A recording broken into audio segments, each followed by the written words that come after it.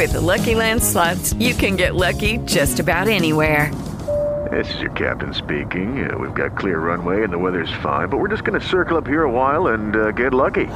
No, nothing like that. It's just these cash prizes add up quick. So I suggest you sit back, keep your tray table upright, and start getting lucky. Play for free at LuckyLandSlots.com. Are you feeling lucky? No purchase necessary. Void where prohibited by law. 18 plus terms and conditions apply. See website for details.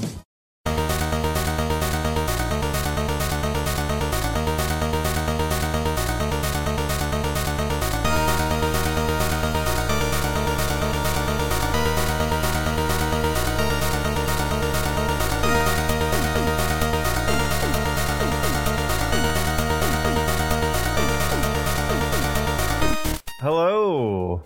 Hi, I can't believe you're there. I Wow. can't believe I found you here in this place of the world that exists.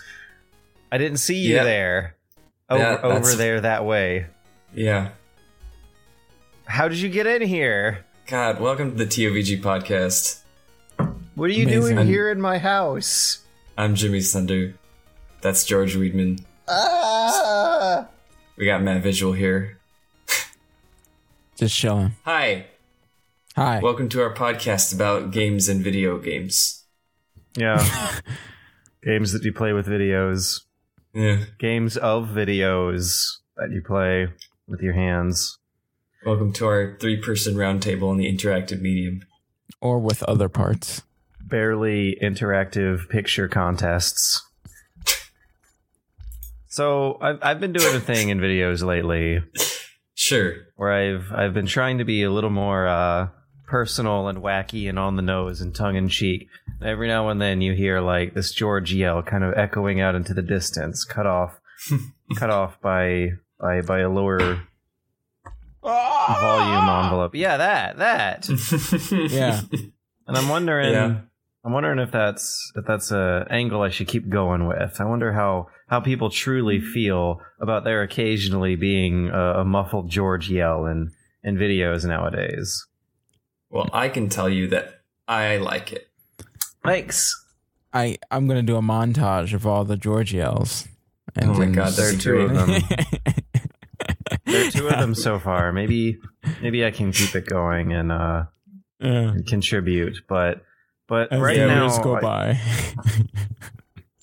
I'm still working my way through Nier Automata, and that thing's taken its sweet time. I mean, I don't know, not really. Way faster than the first game, but I still am facing that moment where I'm like, oh God, I keep playing the game and stuff keeps happening, but my deadline for the video is getting sooner and sooner, so I really have to like work to put myself in a relaxed state of mind to be able to enjoy the thingy. And there's still thingies to be enjoyed there. I'm having like the problem though that I had kind of sort of in the first game, where I'm really having to juggle my love for weird stories that have like, oh, I get that required college sociology class reading author reference versus my utter disdain for anime melodrama where beautiful looking people beat each other up and then kind of whine for a few minutes in the middle of the fight about how they believe in their friendships and the sacrifice that it requires to be good friends with people apparently in these universes, and then they finish the fight while bosses don't kill them in the middle of their monologues, and that's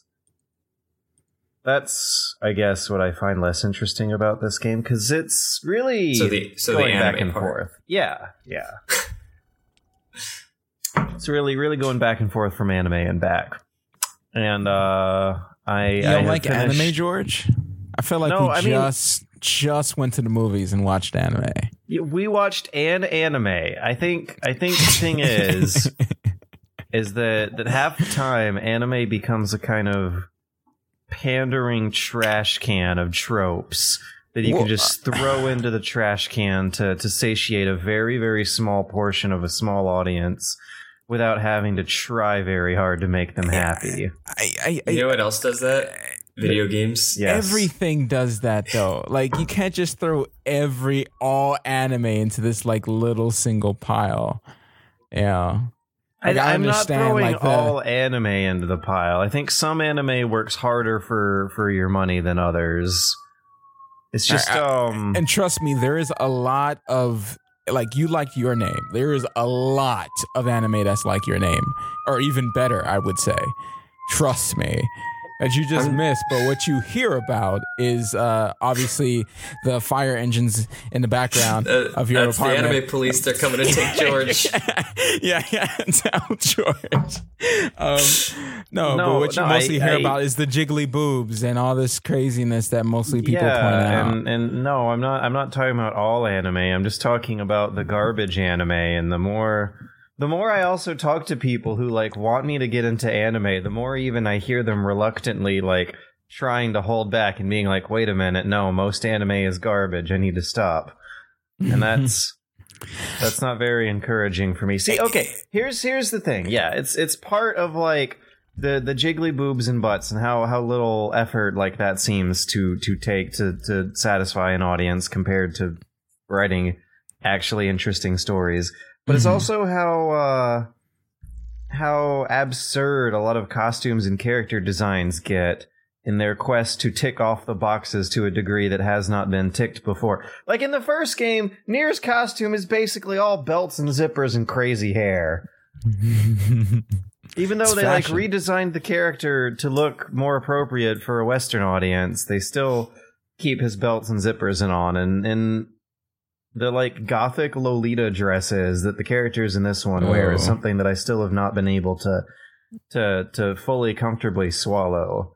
And I actually quite like that aspect of. I mean, it's not just anime, but you like belts, like belts and zippers specifically. That's the only thing I'm talking about. and pretty dresses with lace all over.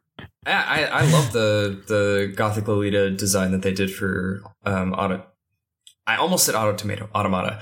I think that's kind of the fun of like anime is that they've established that anime is kind of allowed to get away with stuff that's so over the top that it just becomes normalized. I mean, you like fucking Bayonetta, and that's exactly what Bayonetta's character design is. Bayonetta just seems a little more genuine about it, whereas with Nier, it almost seems like they're trying to pretend that it's normal. Really, though? Really? Yeah. I can see where you're coming from. I have played neither, so I will speak on neither, but I think it's the same principle, and it might just be appealing to different people, if that makes sense. Bayonetta is a comedy with ridiculous-looking characters in a ridiculous universe, and Nier is like a super serious, sappy, almost tear-jerker with ridiculous-looking characters in a ridiculous-looking universe. I don't know, man. A lot of people like that, myself included. Like, take Final Fantasy Tactics Advance. Go look at those character designs. Looks like someone was like, all right, so just start drawing layers of clothing. And I feel I'll stop you when I get back. And then they like took a 4-hour drive, and then you end up with people who have like 7 pants that are all at different heights on their legs. I think it looks great, but it's ridiculous. All those pants? They don't. They absolutely don't. But I love it. It looks great. See, okay, if like there's a character who jokes about how many pants they're wearing, and if the character artist was like making all the uses of all those different pairs of pants, then it's like veering towards the Bayonetta territory, where all this completely over the top pandering aesthetic stuff going on is like there for an honest effort for everyone to have fun. In Nier, it's like they don't really acknowledge how silly all the characters filling up these frames are. Like so they have to acknowledge it?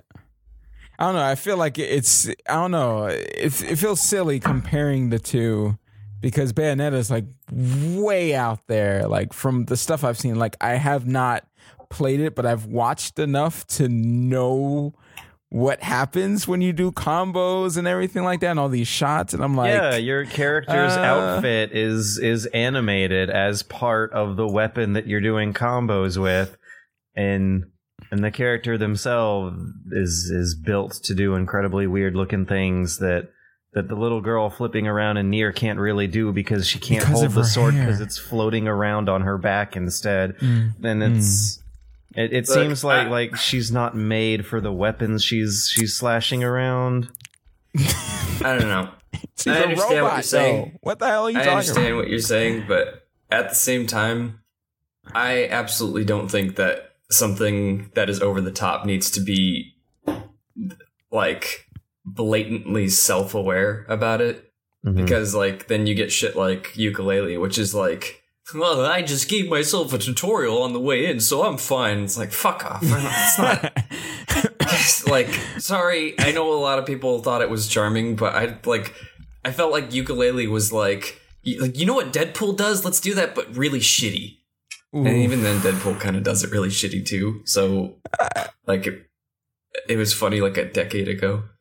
Sorry, stepping on everyone's toes. Wait. The movie? You're talking about the movie? I'm talking about Deadpool the character. Like, that's his shtick, is like he breaks the fourth wall and he's like, yo, reader, did you see that? And it's like, yeah, that was a good joke again. See, yeah, but House of Cards also does it, and they do it in a great way. I think House of Cards does it in a film noir way.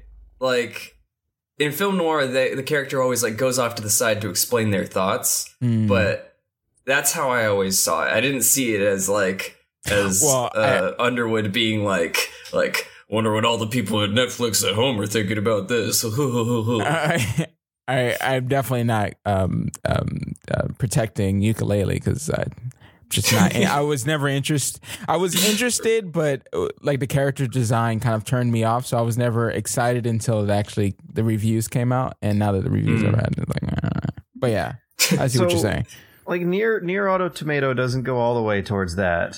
Like, oh, I'm breaking the fourth wall to make a cheap joke side of the equation, but it does get super duper self-aware and does it in a way that, on the other hand, seems to me not pretentious or pandering, in a genuine pursuit of making like completely the pants on head, balls to the wall, off Broadway, avant-garde New York City performance art theater out of this situation where they're throwing completely oddball characters into an oddball world to maybe disarm the viewer for the sake of switching the tonal whiplash to something way cooler than anime people fighting for their friends.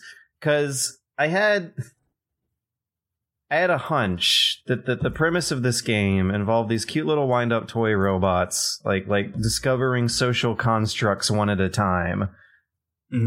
And this, because the side quests in the game keep hitting this recurring theme of the little cute toy robots trying to discover a purpose, and then maybe exploding themselves now that they're content, or going on to live a life following that purpose because they're now content, versus robots just following the thing that they're instructed to do because they're robots. The themes of the game tend to create humor out of these robots trying to find purposehood. And you have this theme get followed up on a lot, to the point where revelations later in the game, to where spoiler territory goes, really reinforce that angle that I was just looking at and just describing, like with evidence almost. Like, it starts dropping names that are real historical figures related to the topics that they're throwing around. And I was like, oh, okay, I like this. But then it'll switch modes again to a different thread of drama that's all completely related to characters like falling in love with each other and fighting for their friends. That's the point where I'm like, oh, okay, this seems like it's come straight out of left field. I'm kind of sort of seeing myself tune out now. Well, did you just yawn? That was perfect. I woke up 27 minutes ago. Yeah. We started the podcast call 26 minutes ago. So, yes, I just yawned, but it was not because George's talk was boring. It's because I'm tired. Because that's what... And Okay, well, sorry. I don't have anything to say about Nier Automata because I've never played it. Nier Potato Patata. Hakuna Matata. Nier Hakuna Matata. Nier Anime Tomato.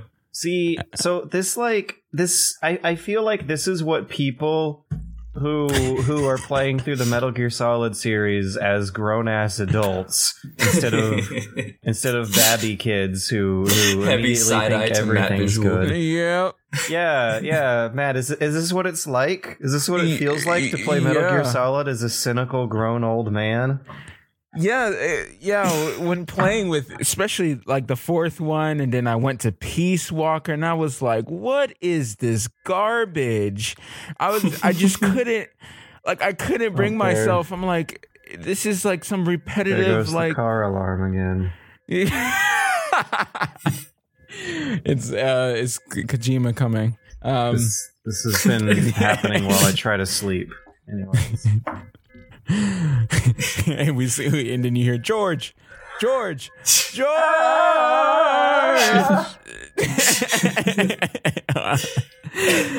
that's cheers. Okay, anyways, we're talking about the cringe curve, the Metal Gear Solid cringe curve.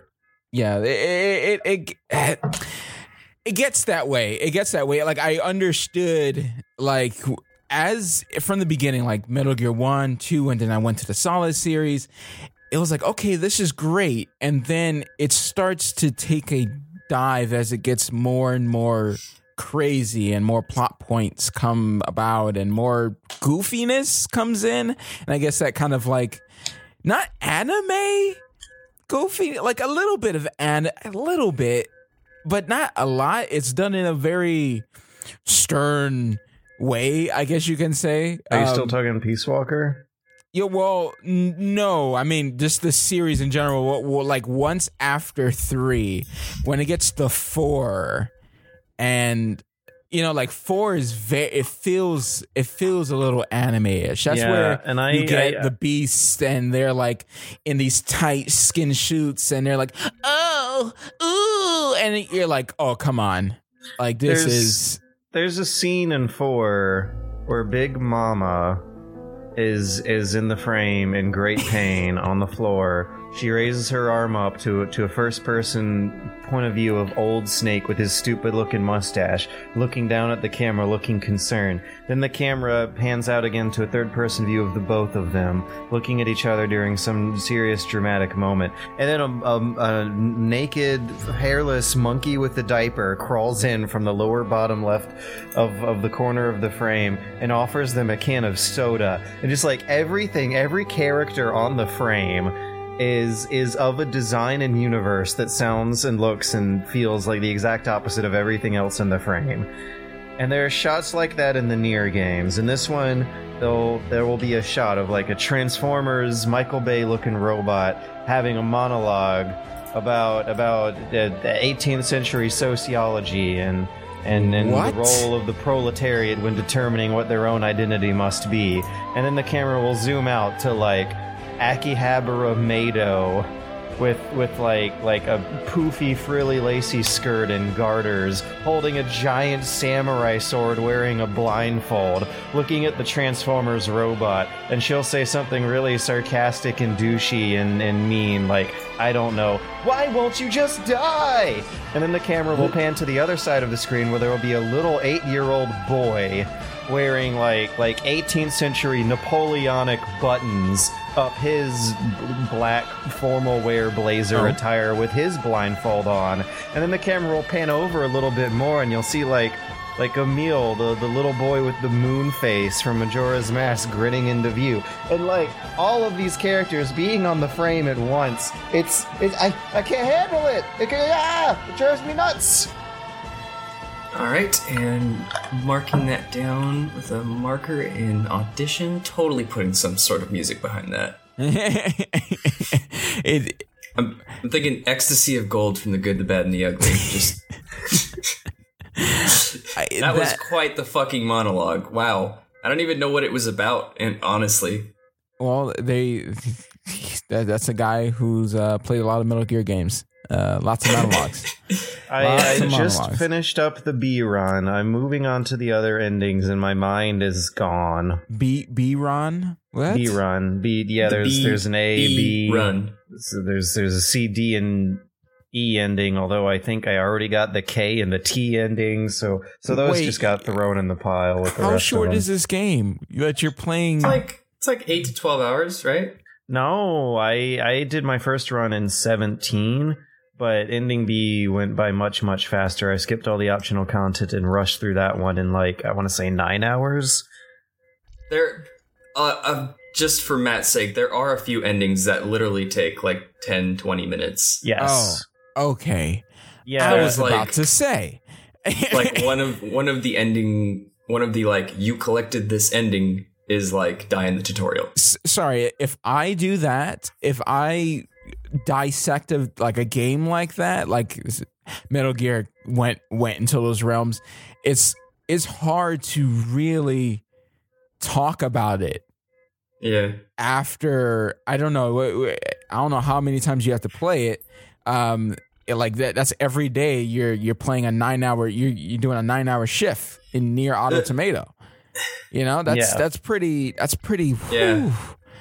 That's pretty rough. I don't know how you're not burnt out by the end of that, but I'm guessing you're doing a different type of review. Well, I'm also deep. I'm gonna be doing a topical, or I guess I gonna try to explain the themes. I figured as much because the review, you'd be like, "Well, this game, I'm tired," and no one likes those reviews. I remember my buddy Jimmy Wetzel, when Smash 4 came out, he did a review that was 2 minutes long, and 1 minute and 50 seconds of it was building up the Smash history, of the history of the games, and where Smash 4 is this is the newest installment in the series, and everyone's really excited for it. Then he's so now onto the review, and it just cuts to a deadpan live action shot of him, and he's like, "It's all right," and then fucking video ends. Yay! Yeah. I'm not super duper burnt out. In fact, I'm now regarding my deadline as more of a temporary rule rather than a hard and fast rule after the Zelda debacle. So I think I'm gonna play it for 2 more days and then put a video out rather than trying to rush it out for the rest of the day, because my mind is gone from the lack of sleep of pushing away at this incredibly trippy game to the thought of having to push out an incredibly trippy video about said trippy game. I think I need to take my sweet time for this one. Should have some tomato soup. Tomato soup. Just sip some tomato soup. Everything's tomatoes. Just in your room, just tomatoes. It's still good, clean fun, though. I mean, granted, I'm playing through it twice, but the second time through, you get a new character who can hack stuff, so that's neato, I guess.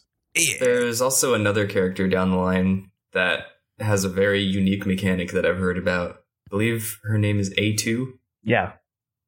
I don't know what she'll play like, but they keep hinting that there's something involving her later on. I think it was co-optional that I was listening to a few weeks back, but somebody came out and blatantly said what the thing was, and I was like, wow, that's fucking weird and cool. Yeah. Very platinum, so I'm sure you'll enjoy that when you get to it. But yeah, it seems like it's a much more graceful spin on the, hey, play this game multiple times concept, when they make sure that it plays pretty differently every time. Yeah, that's a good thing. I mean, dare we mention yet again, bring this skeleton back from the grave, but Undertale is the hallmark of that. At least for most people. Agreed. In fact, I think I was mentioning Undertale a bit. It's a brand of let's see, what is Undertale the opposite of? Grilled charcoal. I don't know. Grilled charcoal. I was just thinking of something that might be the opposite of video games for grilled charcoal. Video games are fun, clean electronic products. Grill charcoal is like a dirty, nasty, dry analog product. All right, I'll take it. That's actually pretty well. Wait, I thought you were talking about charcoal that you use to grill, and you just that's what he's talking about. Yeah, no, that is the opposite of a video game. Is a piece of charcoal. Oh, the grilled though. What charcoals have you guys been playing this week? You go first, Jimmy. You got a lot on that list there. I'm got gonna this let you go first. extensive list of in-depth gameplay that I've been digging into. I just saw it. Okay, so I will go through my bullet points as such. I played Mega Man 02 for 5 minutes this week so I can capture footage for the video I put out. Wow, how was it? It was really good. It was. It really was. No, the whole 5 minutes. So you're going to use the whole 5 minutes or just a chop of them? I used roughly 40 to 50 seconds of the footage. Yes. Fascinating. Funny enough, that small amount of footage, I got like at least 6 or 7 comments that were like, yo, I see Mega Man 02, I clicked the fucking like button. And I was like, okay, dude, calm down. Mission accomplished. And then the next bullet point, I made a GIF of a clip of Titanfall 2 from probably a month or two ago when I played it. Wow, so that how I was it? Could market my video. It was pretty cool. Still not getting used to Photoshop's export to web legacy feature, taking like 10 years to load, but it works. Where it also gets the job done. Brings up a Microsoft Excel spreadsheet onto you. Right. As soon as you press the save for web button, you're just like, oh, I just want to save a GIF, not launch a rocket into space. Yeah, it reminds me of all those times that I accidentally clicked browse in Adobe Bridge, and then you're like, well, might as well just go take a shower while this happens. I have a new control center instead of a desk now. There's so many options it gives you. It's too many. And then I've been playing Diablo 3, and I am farther in Diablo 3 seasonal than I've ever been before, because they have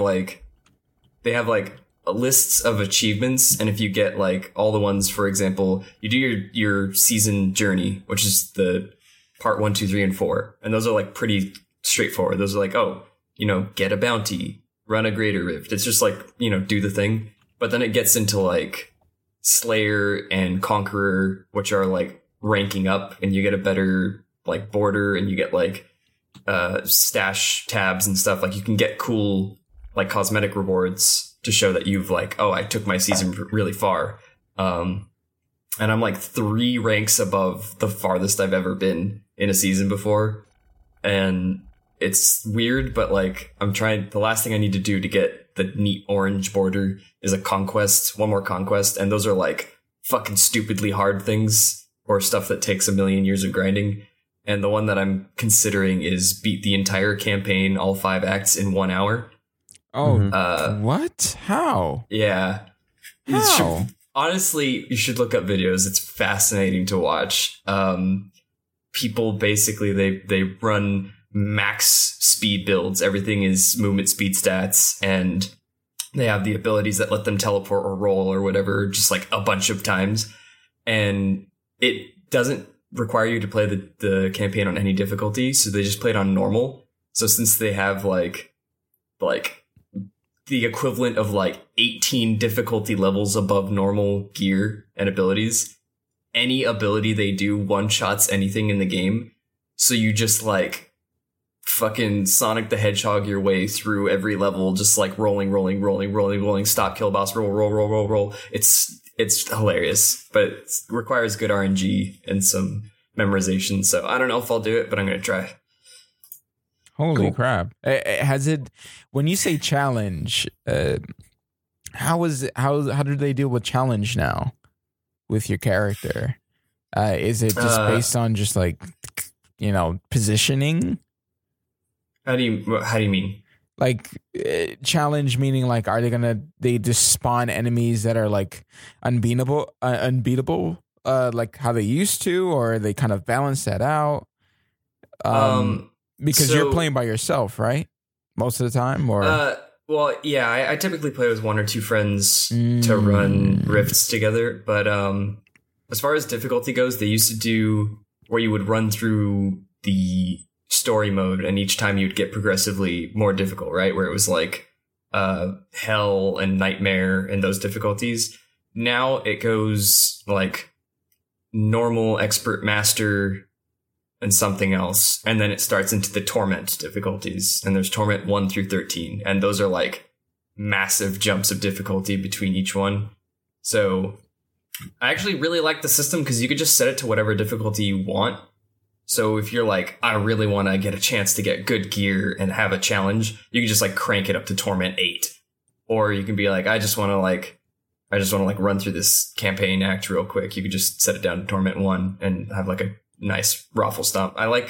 You could really fine tune it to make it like exactly where you want to be challenged. So it's pretty neat in that way. Okay. So what have you been playing, Matthew? That's disgusting, Matthew. Oh. Well, okay. So this. I don't even know if George knows what that's from. Yeah. George, do you know what that's from? No. When you were out to Japan and Matt was on that week, we had Lee Forrest first, and Matt made some joke that was like kind of crude, and Lee got real close to his mic and he was like, "That's disgusting, Matthew." So he did that movie trailer voice he does. Yeah, and it's great because I have clean audio of it that I can go and clip and use whenever I want. I haven't done it yet, but I really should. The lore thickens. Yeah. The lore definitely thickens. Well, okay. So I've been trying to make time with my ridiculous schedule from work, which I hate, to play some stuff. And yeah, that's been going well. All right. So what I've played, let me stop. Like this podcast is quickly becoming George plays games while the other two guests talk to George.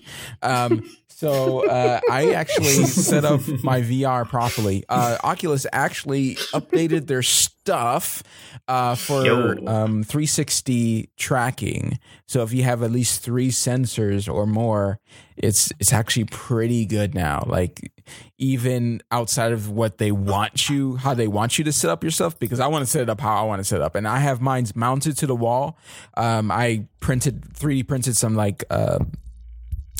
ceiling mounts to mount up 3 of my sensors, and I have it like basically on the opposite ends of my room, so I can get as much coverage as possible.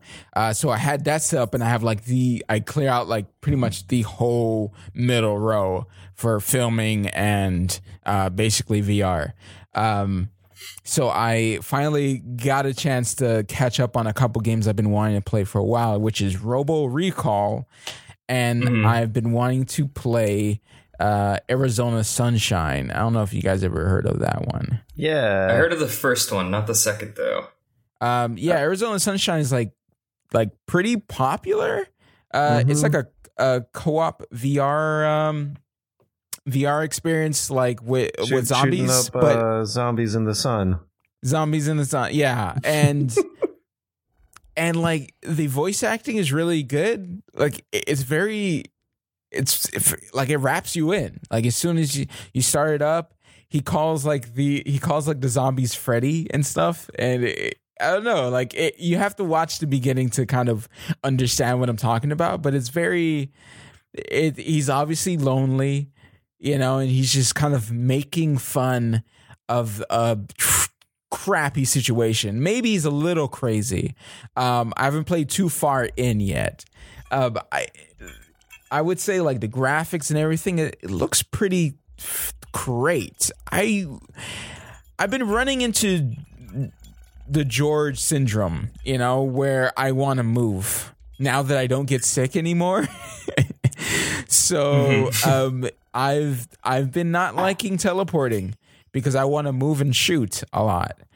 Even though what I end up doing is obviously just using I have a whole room, so room scale and walking around and shooting people.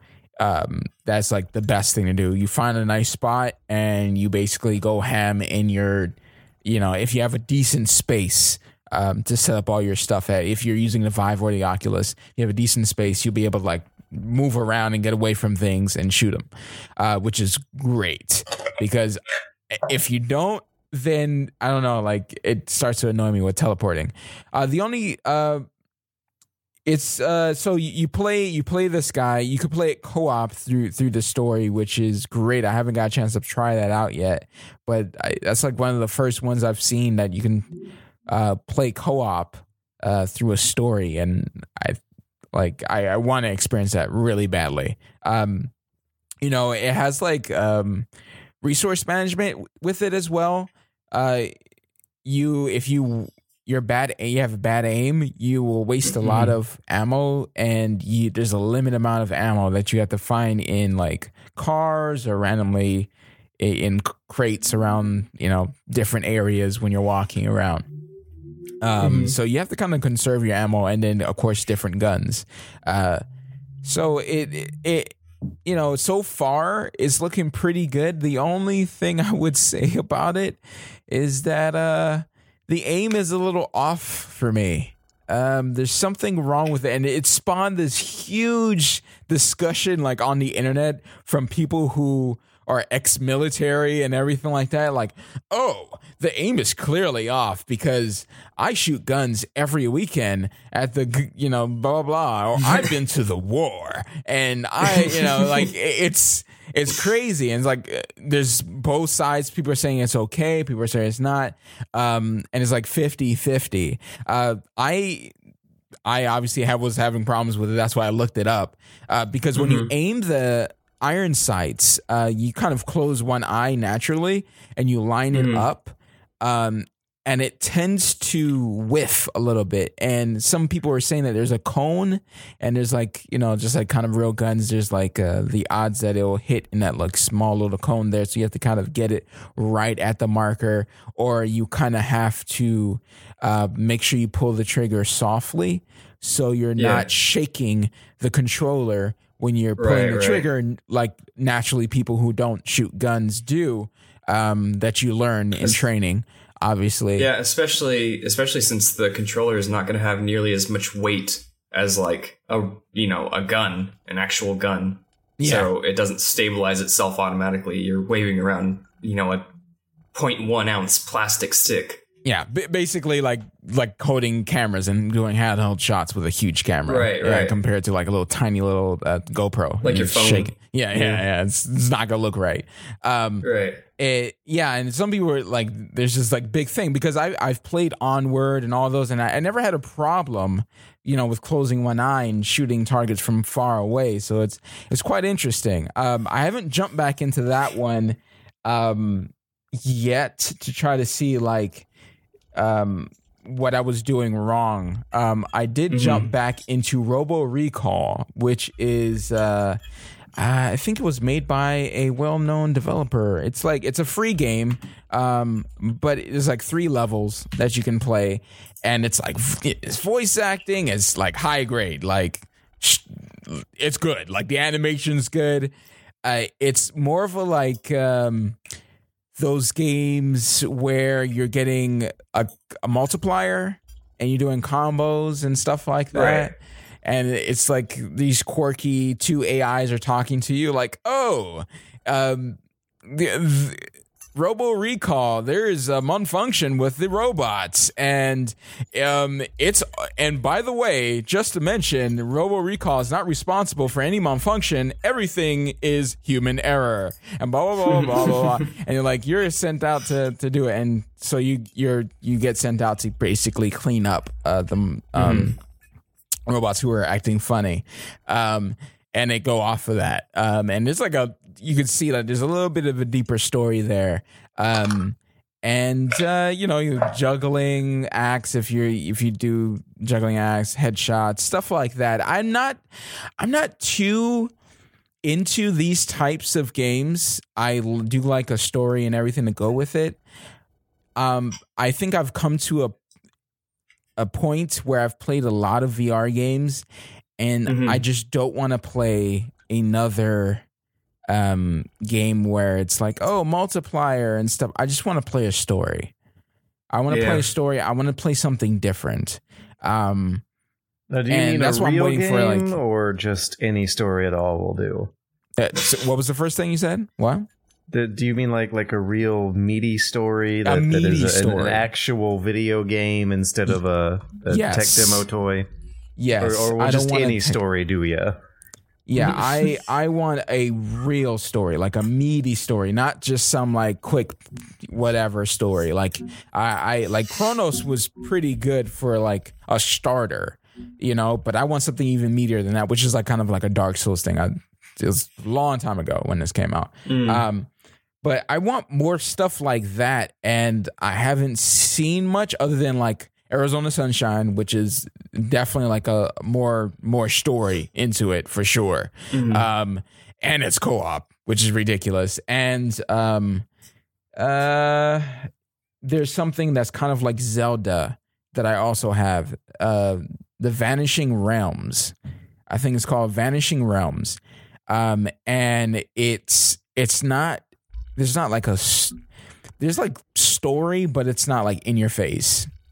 And you know, you can play through chapter 1 where you're kind of going through and it's more atmospheric and stuff like that. I would love to see, like, of course, more. It's, you know, it's a small indie developer, so you can't really expect a full-fledged like voice acting and all this type of stuff to go with it. But like, that's also a good thing that I would be interested in playing more of, even though there's only like a couple chapters out on that, because it is from an indie. Like the most people who are making the most interesting stuff nowadays are the indie guys. So you'll see a lot of the indie guys making really cool concepts on Steam. I would say the best stuff I would say is open VR stuff. Oculus needs to get on their grind because a lot of the stuff that come out there are it's okay.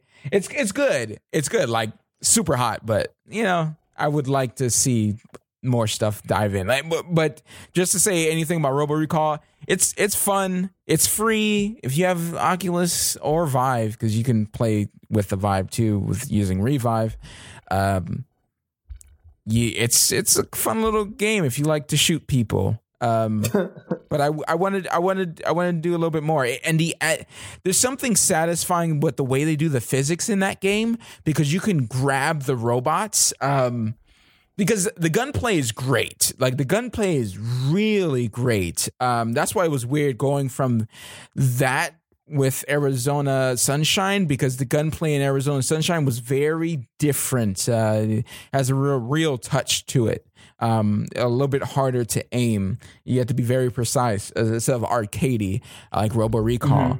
Because, like, enemies will be naturally coming to you, and there's different types of enemies that run up to you. Enemies will, like, you know, jump from behind you and stuff like that. And you could literally like grab them out the air and throw them. And there's like this slight vibration that happens with that makes it feel like you're actually doing it. It's really, really good. Even like when you were to grab a robot, grab his head, break it off, you can almost, you feel like the tension and you throw it at somebody else. Or you could grab a bullet at the, you know, out the air and throw it back at somebody, or grab a robot's arm and break it off and beat them with it. And you feel there's like a slight vibration that's just enough to make it feel not real, but it immerses you. And I think that's like so good. All games should have that, I would say. I'm a big fan of good haptic feedback. Like, when done right, it can really, really like aid an experience.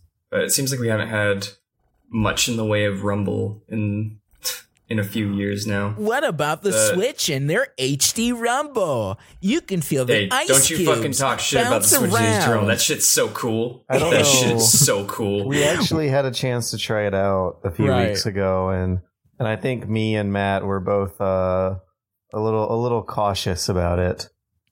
Like, we couldn't figure out how many balls were inside the controller. Was it balls? Both of us got it wrong. Like, I was down by one and you were above by one, and Yeah, and both of that us game was did not really know. hard, but that game was really hard, but like you definitely feel it. Like you get it, where it's like it's definitely leaps and bounds ahead of like traditional Rumble. It just to me felt like there were a lot of little motors instead of one big one. I didn't feel like there were multiple balls in there. I don't know. I did. Maybe your hands are just wrong. It was. I felt that it was there, but it's like it like the rumble would kind of mix with each other. Like when the balls were go off to the next side, it wasn't completely like if you were to actually have a box with little balls inside and toss it to the side. Maybe if I just wash my fingertips really good and drink a lot of green tea, I'll be able to feel the balls better. Yeah. See, Nintendo Switch helping you get fit. That's the problem. Switch fit. I need to increase my ball feeling sensitivity. Yes. Okay, we need a game called Switchblade now for the Switch, where you knife fight people. Holy shit. The little Joy-Cons are like the perfect size for that, though. Switchblade.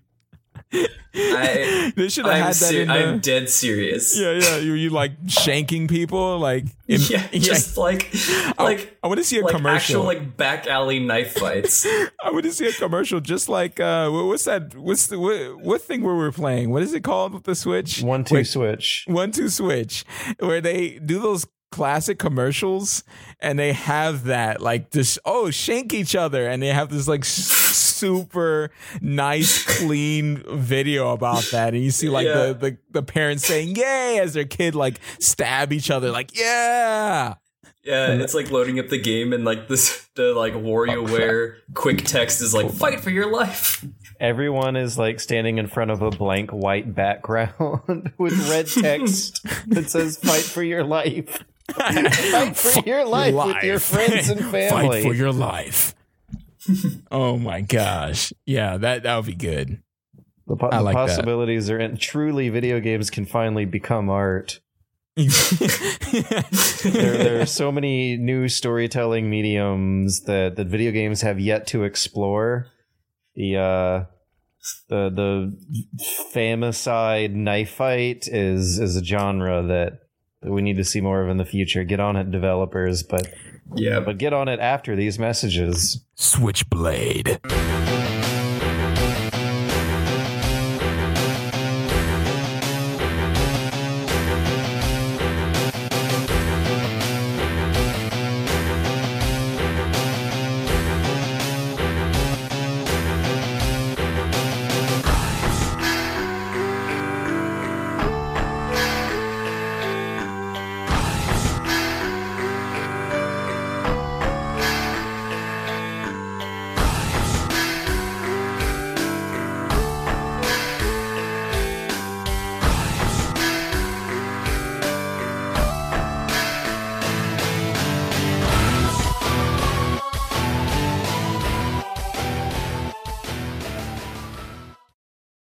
All right, let's crack back inside. Wait, I didn't get that at all. That's not a thing that people say, George. Let's crack back. I don't know. It could be. It doesn't make any less sense than like let's hop back on. I don't know. Just go. All right, go. I'm gonna be silent for a second. Okay. Hello, welcome back to my house. Whoa. Yep. Why did you get in here? Why are you here?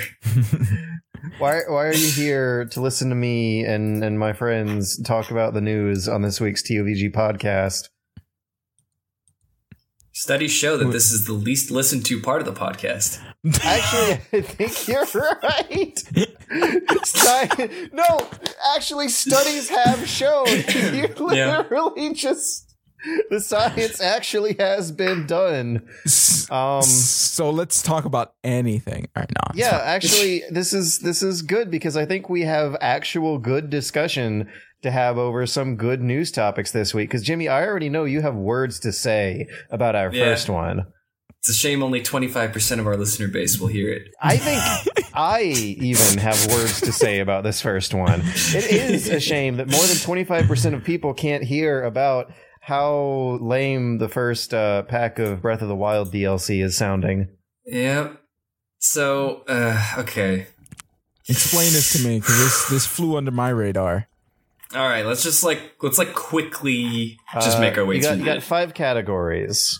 Mm-hmm. Yep. And one of them sounds kind of cool. It's a trial that I guess pops up on some corner of the map, resembling the other corner map content trials, where you have to survive 45 rooms of combat, and you start off naked with no inventory, like how you do in Eventide Island. Right. But instead of that being a like survival, make your way to the waypoints and carry the orbs back to the beginning of the island trial, this is a straight up combat trial. 45 rooms of enemies, but no weapons other than what you can pick up from them dropping. And also, I guess, no armor unless they would have that in chests in the dungeon for you. That sounds neato, I guess. Sounds pretty fun to me. Yeah, like a cute little gameplay variety challenge trial, like Eventide and all the labyrinths. And there was one really cool one above the Lost Woods. If you're playing through Zelda, go investigate the blob on top of the Lost Woods. It's a good one. But this harkens back to the like super good, super high quality trial challenges that Breath of the Wild didn't have enough of. Yeah. Like, this is totally a good nook for them to be filling with more stuff. Yeah, I'm curious. On the other hand, though, they have also released that much anticipated new map feature that everyone saw when they first revealed there was a season pass for this game. Remember how they had a new map feature listed on the bullet points of all the other features that your expansion pass would buy you? Well, that new map feature is called the Hero's Path, which displays a trail of your previously trodden 200 hours of gameplay. So I think this is like pretty all right. It's like a fun thing. It's like a bonus. This should be free. It's just a heat map. Yeah. It's the thing that happens at the end of every round of Splatoon. That doesn't cost a thing there, that you've seen thousands of times before. And I guess all you do is like look back at your 200 hours of drawing a route through the map and be like, oh wow, I sure did spend a lot of time in Kakariko and Hatino in the first third of the game before evenly spreading myself out around the 4 corners, like probably everyone's playthrough of Zelda sends them on. Yeah, I vividly recall, I think it was Halo 3 or Reach. I think it was 3. Had a available heat map that tracks your stats on their website. Like if you just sign in with your Xbox profile on the Bungie site, you could just like look at all the multiplayer maps and like where you kill people the most and like your stats on it. So you didn't have to pay $15. Yeah. Good. I guess actually right now you have to pay $30 for this stuff, don't you? Mm. Or was it $20? I don't know. More than 0 though. So we also got the hard mode. The the season pass is $20. $20 buys you hard mode, which is something I was really kind of optimistic and excited about, but maybe I shouldn't have been. Instead, it's garbage. What they do is have enemies get regenerating health to make them spongier. So they're going to take more whacks than usual, which is probably not something that's going to agree well on the upper echelons of the scaling with the weapon durability system. Yeah, I can't wait to fight a Lionel for 8 hours. And have to go through all of your inventory's weapons to get to the end there. I think I had to do that actually quite a few times in the game already at the major test of strength shrines. Yep. Yeah. But and in either case, it's not that great. Like in my playthrough, it felt like that was the one time where the weapon durability system was failing me. We're doing like that handful of major strength tests. And now having more fights like that around that are just testing more of your endurance rather than your reaction timing and your skill and your strategy. Probably not the way to go about bumping this game up to a hard mode. Also, on top of that, enemies start at a higher level and can have a higher maximum level. Yeah, so like bumped. red bokoblins are blue by default, and there's like levels above the top ones. And I like the idea of having a level that goes above the top one, which was silver, right? Yeah, silver was the max one, I think. But I'd want to get there when the time comes, not get there a step earlier. Yeah, and even then, most of the levels up were just they did more damage and they had more hearts.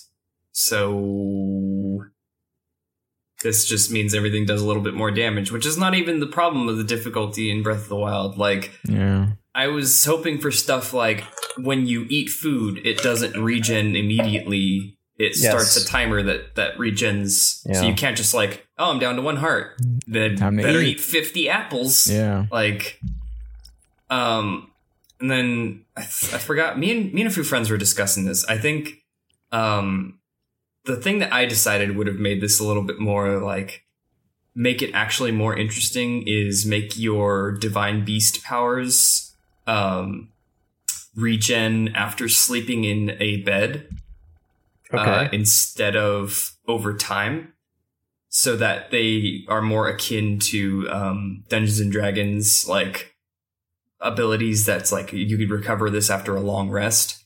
Yeah, rest to refill your magic. Yeah, and so you get each of them once per day. So you still have those, but like you can't just like, oh, well, I gotta get the next plate. I'll just stand here for 15 minutes while Rivali's Gale comes back.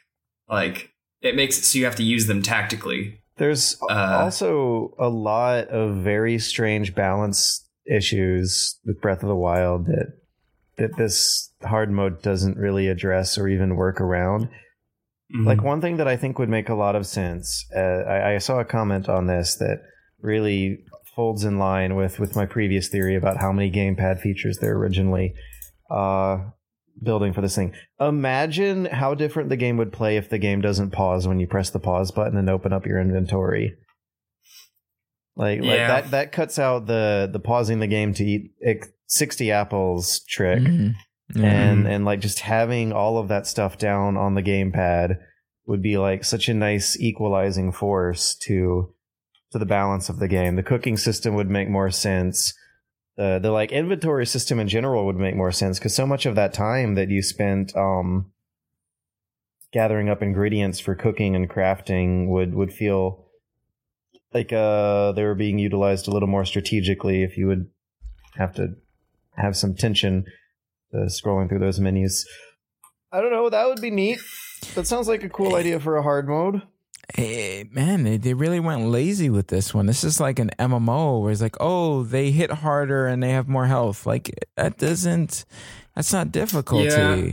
I was expecting some like really gameplay changes, like something with the weapons and stuff. Like, well, to be fair, the big thing is the winter update. This is like the first and the smallest of the updates, if I remember correctly. Right? Oh, it just should be. That's typically how these things go. Because I remember there'll be one thing right before summer, one thing in summer, and one thing in winter, right? Yeah. There were this is 4 the seasons smallest to of them. the season pass. So you also got Travel Medallion. It'll mark one spot on the map as a placeable fast travel point. That's neat that's like a neat mini feature, but like not paid for. It also feels like something that probably could have been thrown in there. Yeah. There's some armor like these and cosmetics hats that are meh. I mean, there's some like cute ones in there, but one of them has powers. The Korok mask vibrates if you're near a Korok seed. Great. Which you probably are at all times. It's like the fucking shrine counter. It's just like ding, ding, ding, like the whole time. I turn that thing off immediately. There are 900 Korok seeds in the game. That means that you're statistically likely to be close to one right now. Even in the actual world, you are probably close to a Korok seed. I dig the Phantom Hourglass armor. It's pretty sick. And the Tingle outfit is hilarious, and I love that they like gave Link a noticeable shadowy bulge and a very defined butt in the Tingle outfit. I don't know. This stuff's alright. It's also got a very Majora's whelming Mask. DLC. Whelming, not under nor overwhelming. I'm a little underwhelmed though. Like the hard mode kind of breaks my heart. That's what I was looking forward to. Yeah. I wanted it to be a gameplay switch up, not just like a pump the numbers. Because that's what they do in all the Zeldas. They do Heroes mode, and it was like fine in A Link Between Worlds.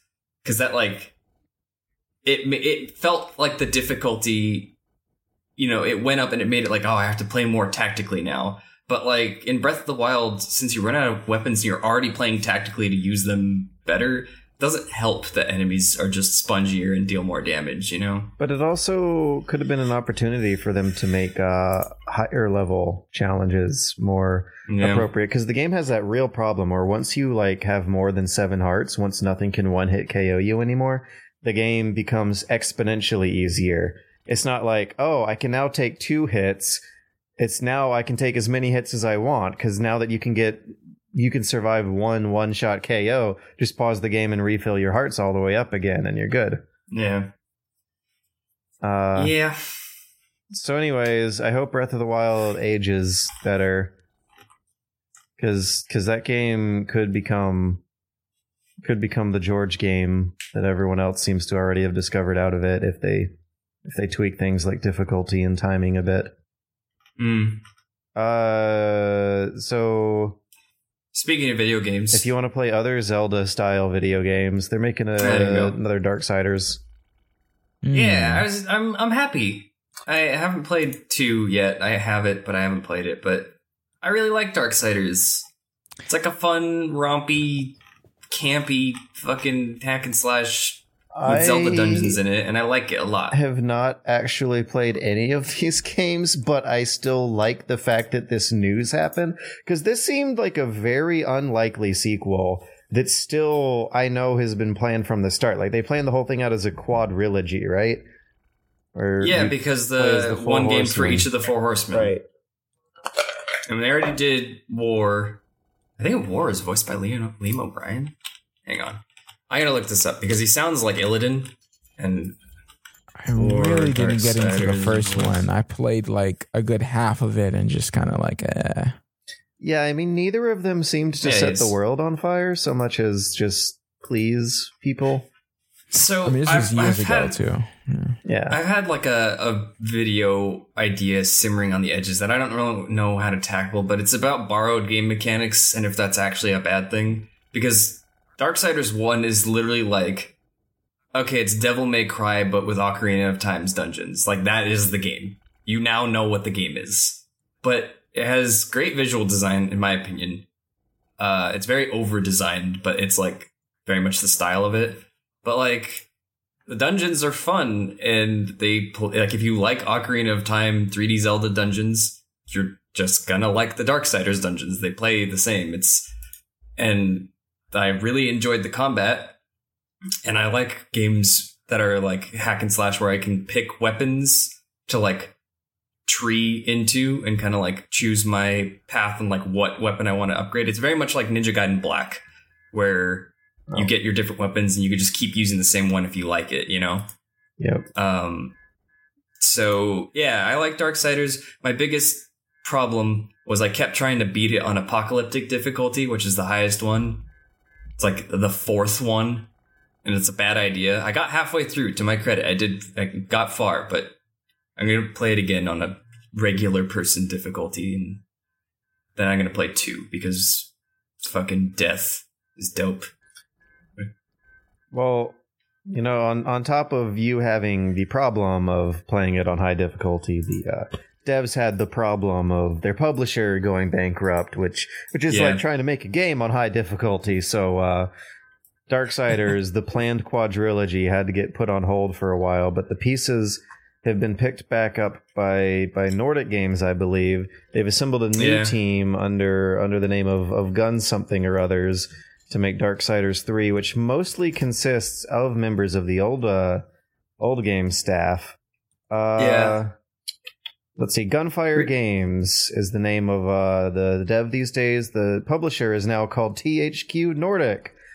Yeah. It's the only thing that really is a little off-putting is so the main character of this one is one of their made-up horsemen that they made for the world, because the classic horsemen are war, death, conquest, and famine? Yeah. But they changed famine and conquest for strife and fury. And Fury used to look really cool, and they changed her like completely. She looks super different, and I don't know if I like the redesign. But they changed her for this installment, or yeah, in previous times when you see her in the series, she does not look exactly like this. It's not the worst thing in the world, but it's like it is a noticeable difference. I don't know. I'm excited for this. I'm gonna play the other two while I wait for it. Glad to see that like the remnants of THQ aren't completely wiped off the map, because they have made a ton of great IPs, and I want their IPs to continue being. When's the next Battle Tanks? The next Battle Tanks may be a way off, but the next installment of Nintendo's 3DS line is out any minute now, I believe. Wait, what? So did you guys see how angry people got that they announced the 2DS XL? Yeah, I did. I don't get why people are angry. I guess because it has a dumb name. I don't know. That's yeah, like the but one like all of them have a dumb reason, name. I think. But other than that, the product seems fine. I mean, it's like a bigger version of the 2DS that's a little more expensive, I believe. Let's see. It's a $150 machine. How much is the 2DS going for these days? At launch, the 2DS I believe was $99. Yeah, it was like a super cheap one without having your kids break crack it in half, basically. Yeah. So I really like this thing's design though. The new 2DS XL looks like really sleek. But why though? But why? Why not? It fills a hole that was not there before. I mean, if What you want hole? a cheaper 3DS that's as big as the big 3DS, but a little cheaper because it doesn't have the 3D that not a lot of games use anyway, there you go.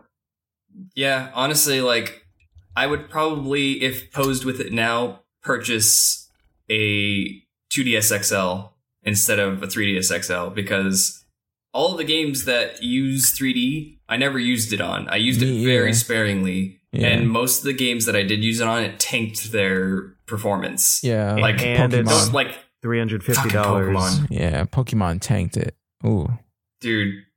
Wow. Fucking Yeah. God. That's still upsetting how bad frame rate in battles is in Holy Pokemon. crap. Even just not using 3D. yeah. I did not know that the 3DS XL was $350.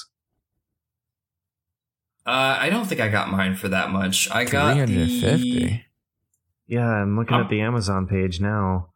Which version are you looking at? Are you looking at special edition? Blue/black. It should be like $250 the most. Yeah, I'm pretty sure 250 is on mark. I mean, if that even. is the case, then making a $150 version makes sense. Yeah, 'cause there's I a have yellow a 3DS Pikachu version. It's XL. like $230. Yeah, I think I might have been looking at maybe new they were that much. I don't think that they were ever $350. I was on a weird page. Yeah. Yeah, and well, regardless, for some anecdotal evidence that this might be a smart move for Nintendo, it's kind of showing that they're not ready to completely phase out the 3DS yet. I mean, it is one of the most popular consoles of all time, so I completely understand. But I have a couple friends who bought the original 2DS when it came out, around the same time that Smash 4 came out, so that they could play some of the games. They got like Mario Kart 7 and Smash and such.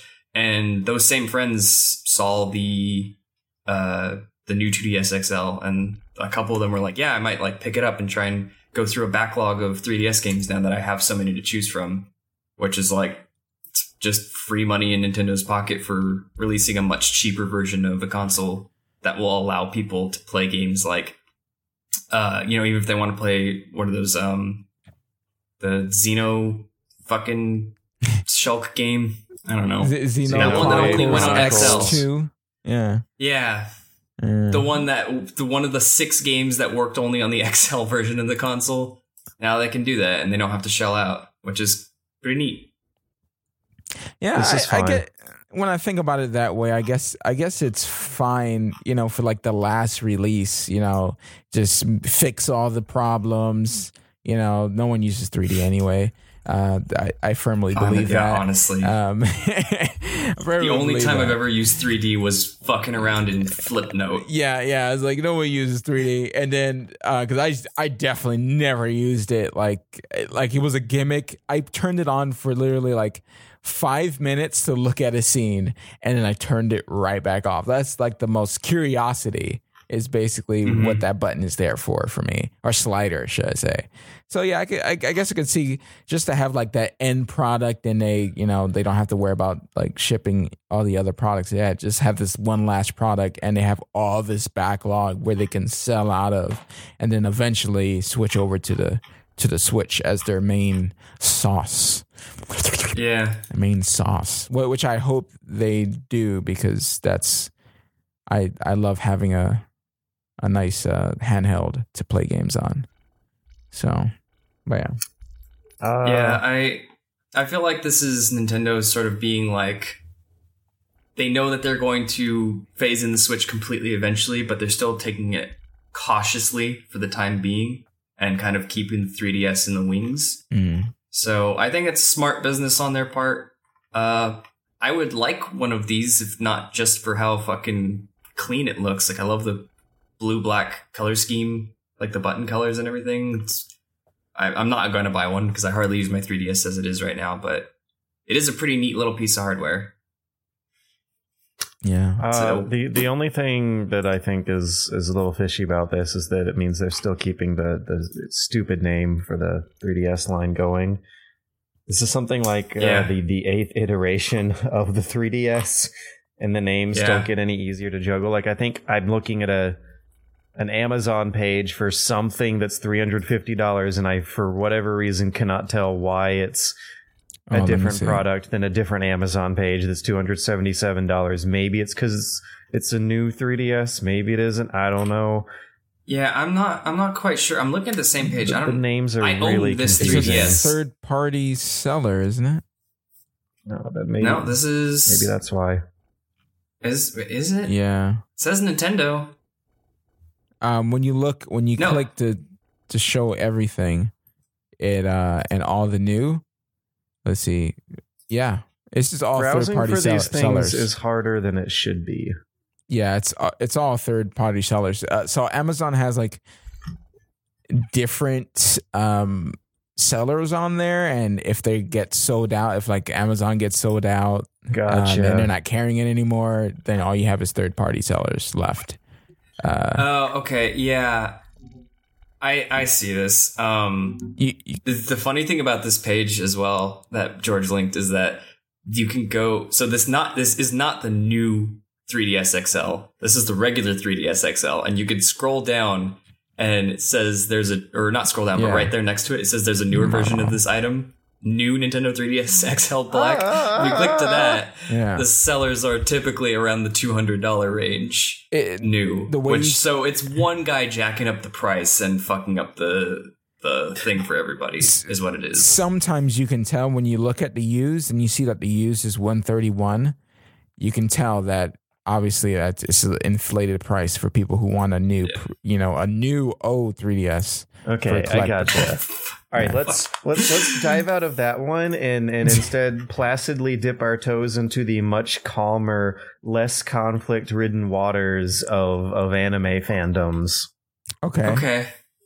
So the latest EVE Online World War is being fought over whether or not to ban anime forever on one of the Discord channels of one of the bigger gaming communities in the EVE Online world. Okay. Oh, so they just wanted to waste money? Is that what this is about? I don't know. It's like about real whether, money that they're wasting there. That's like real ships. What do you mean wasting when they're delivering it to a cause that will preserve the freedom and sanctity of anime? Okay, I need to explain because this is a story. Okay. So you have an EVE Online clan style group called the Waffle Alliance. They have a Discord channel that got flooded with so much anime that one of the admins decided they were going to ban it from their main channel. During a podcast, this admin, alongside another guy named Jinton, who is a community-elected CCP Games ambassador, had an argument about anime and whether or not the ban made sense. Quote from a PC Gamer summary of this drama, Riza explains that while CVA is sitting on some valuable territory, Jintan's corpse are very publicly disrespected his anime-loving tendencies, which were just what Riza needed to justify an invasion. Okay. Invasion! So after seeing the rift that anime was causing throughout the ranks of the CCP Games EVE Online community, Riza decided to weaponize it. During the State of the Waffles address to announce the invasion of Providence, Riza told his soldiers that if they killed Jintan 10 times and brought them 10 corpses from the wreckage, they would lift the ban on anime. Wow. Okay. However, the plot thickens. He also announced that if they kill this guy 20 times and bring the corpse over 20 times, the ban on anime is going to be made permanent. What the fuck is this game? So there's now conflicting groups within the same communities fighting EVE Online wars against each other in order to collect on the bounties of someone from a rival group in order to either lift the ban on anime or permanently ban anime forever. Wow. Oh boy. Wow. And PC Gamer's News from the Front concludes the article by somberly looking out at the wreckage and saying, "It's not clear how large World War We will grow as the conflict is just beginning to catch fire. Riza is convinced that Waffles will be able to push Cortez Verteres and its allies out of Providence. Considering Waffles is allied with Pandemic Legion, one of the more formidable armies in EVE, this could be a very real possibility." This is... They must Life be imitates bored. art, man. Life imitates art. Yeah, I boredom. I don't know. I have nothing to say. The story speaks for its goddamn self. I have nothing to input on this. Yeah. That they get into the territories of the thing. Quote, "Yes, I think the south where Providence is will be on fire," Riza says. "There are many smaller conflicts happening and it's heating up. There's potential for a southern war in the next months." Which means that the anime war could balloon into other wars. It definitely will, because it's money. It's so much money that they pay for this game, for these ships. I can't imagine. Holy crap. Just for anime. Someone loses full circle thousands of dollars on on anime fight, the anime war of 2017. It's Do you remember the anime war of 2017? For your anime, how much of your life are you willing to put down to fight for the freedom of your anime? I guess $1,000. Speaking of going full circle, last but not least, the world has gone back around and reversed to the bizarre conditions of Half-Life's original launch in the German market. So Valve has released a piece of DLC on the market of the German version of Half-Life Steam page that uncensors it, quote unquote, for the German audience, unlocking the game's original blood and gore effects. Also, as a fun note, the friendly fire for what it looks like when you shot one of the scientists in the German version of Half-Life has them just sit down on the ground and look sad. What the heck? Okay.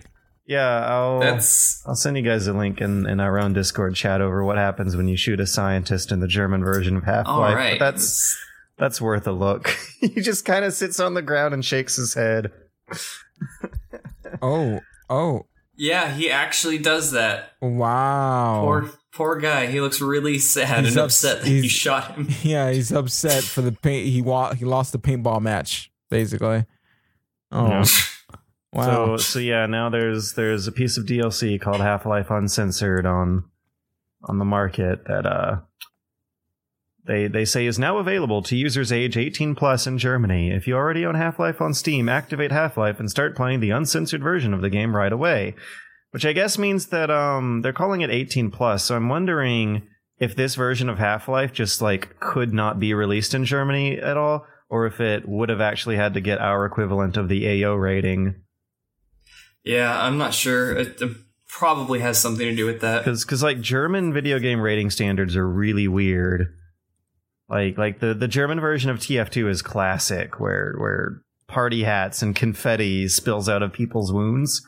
That's just good, clean humor. Anyways, that's all I got for you. Unless you guys got something else. No, I think I'm all video gamed out for the decade. But you still haven't played through all 6 endings of Nier a Tomato. Well, Near a tomato. Yeah. Are you near a tomato? Parallel to a tomato. Yeah. If you're near a tomato right now, tell us about it on... Take a picture and hashtag it near a tomato. Send it to youtube.com/bunnyhobshow so I can see it. or tweet it at SunderCR so I can see it. Or tweet it at... it's very hard to spell, so I'll spell it out for you.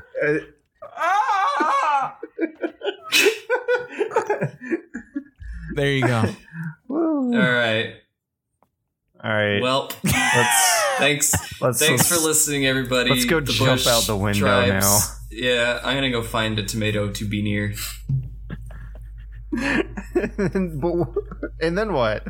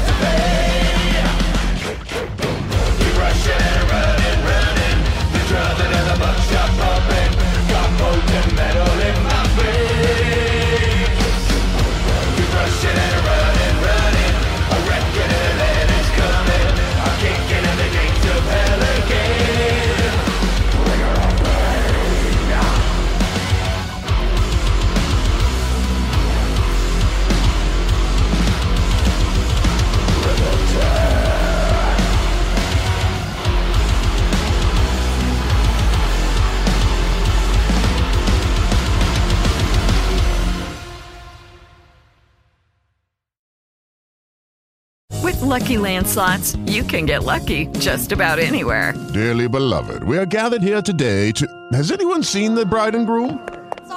Sorry, we're here. We were getting lucky in the limo and we lost track of time. No, Lucky Land Casino, with cash prizes that add up quicker than a guest registry. In that case, I pronounce you lucky. Play for free at LuckyLandSlots.com. Daily bonuses are waiting. No purchase necessary. Void where prohibited by law. 18+. Terms and conditions apply. See website for details.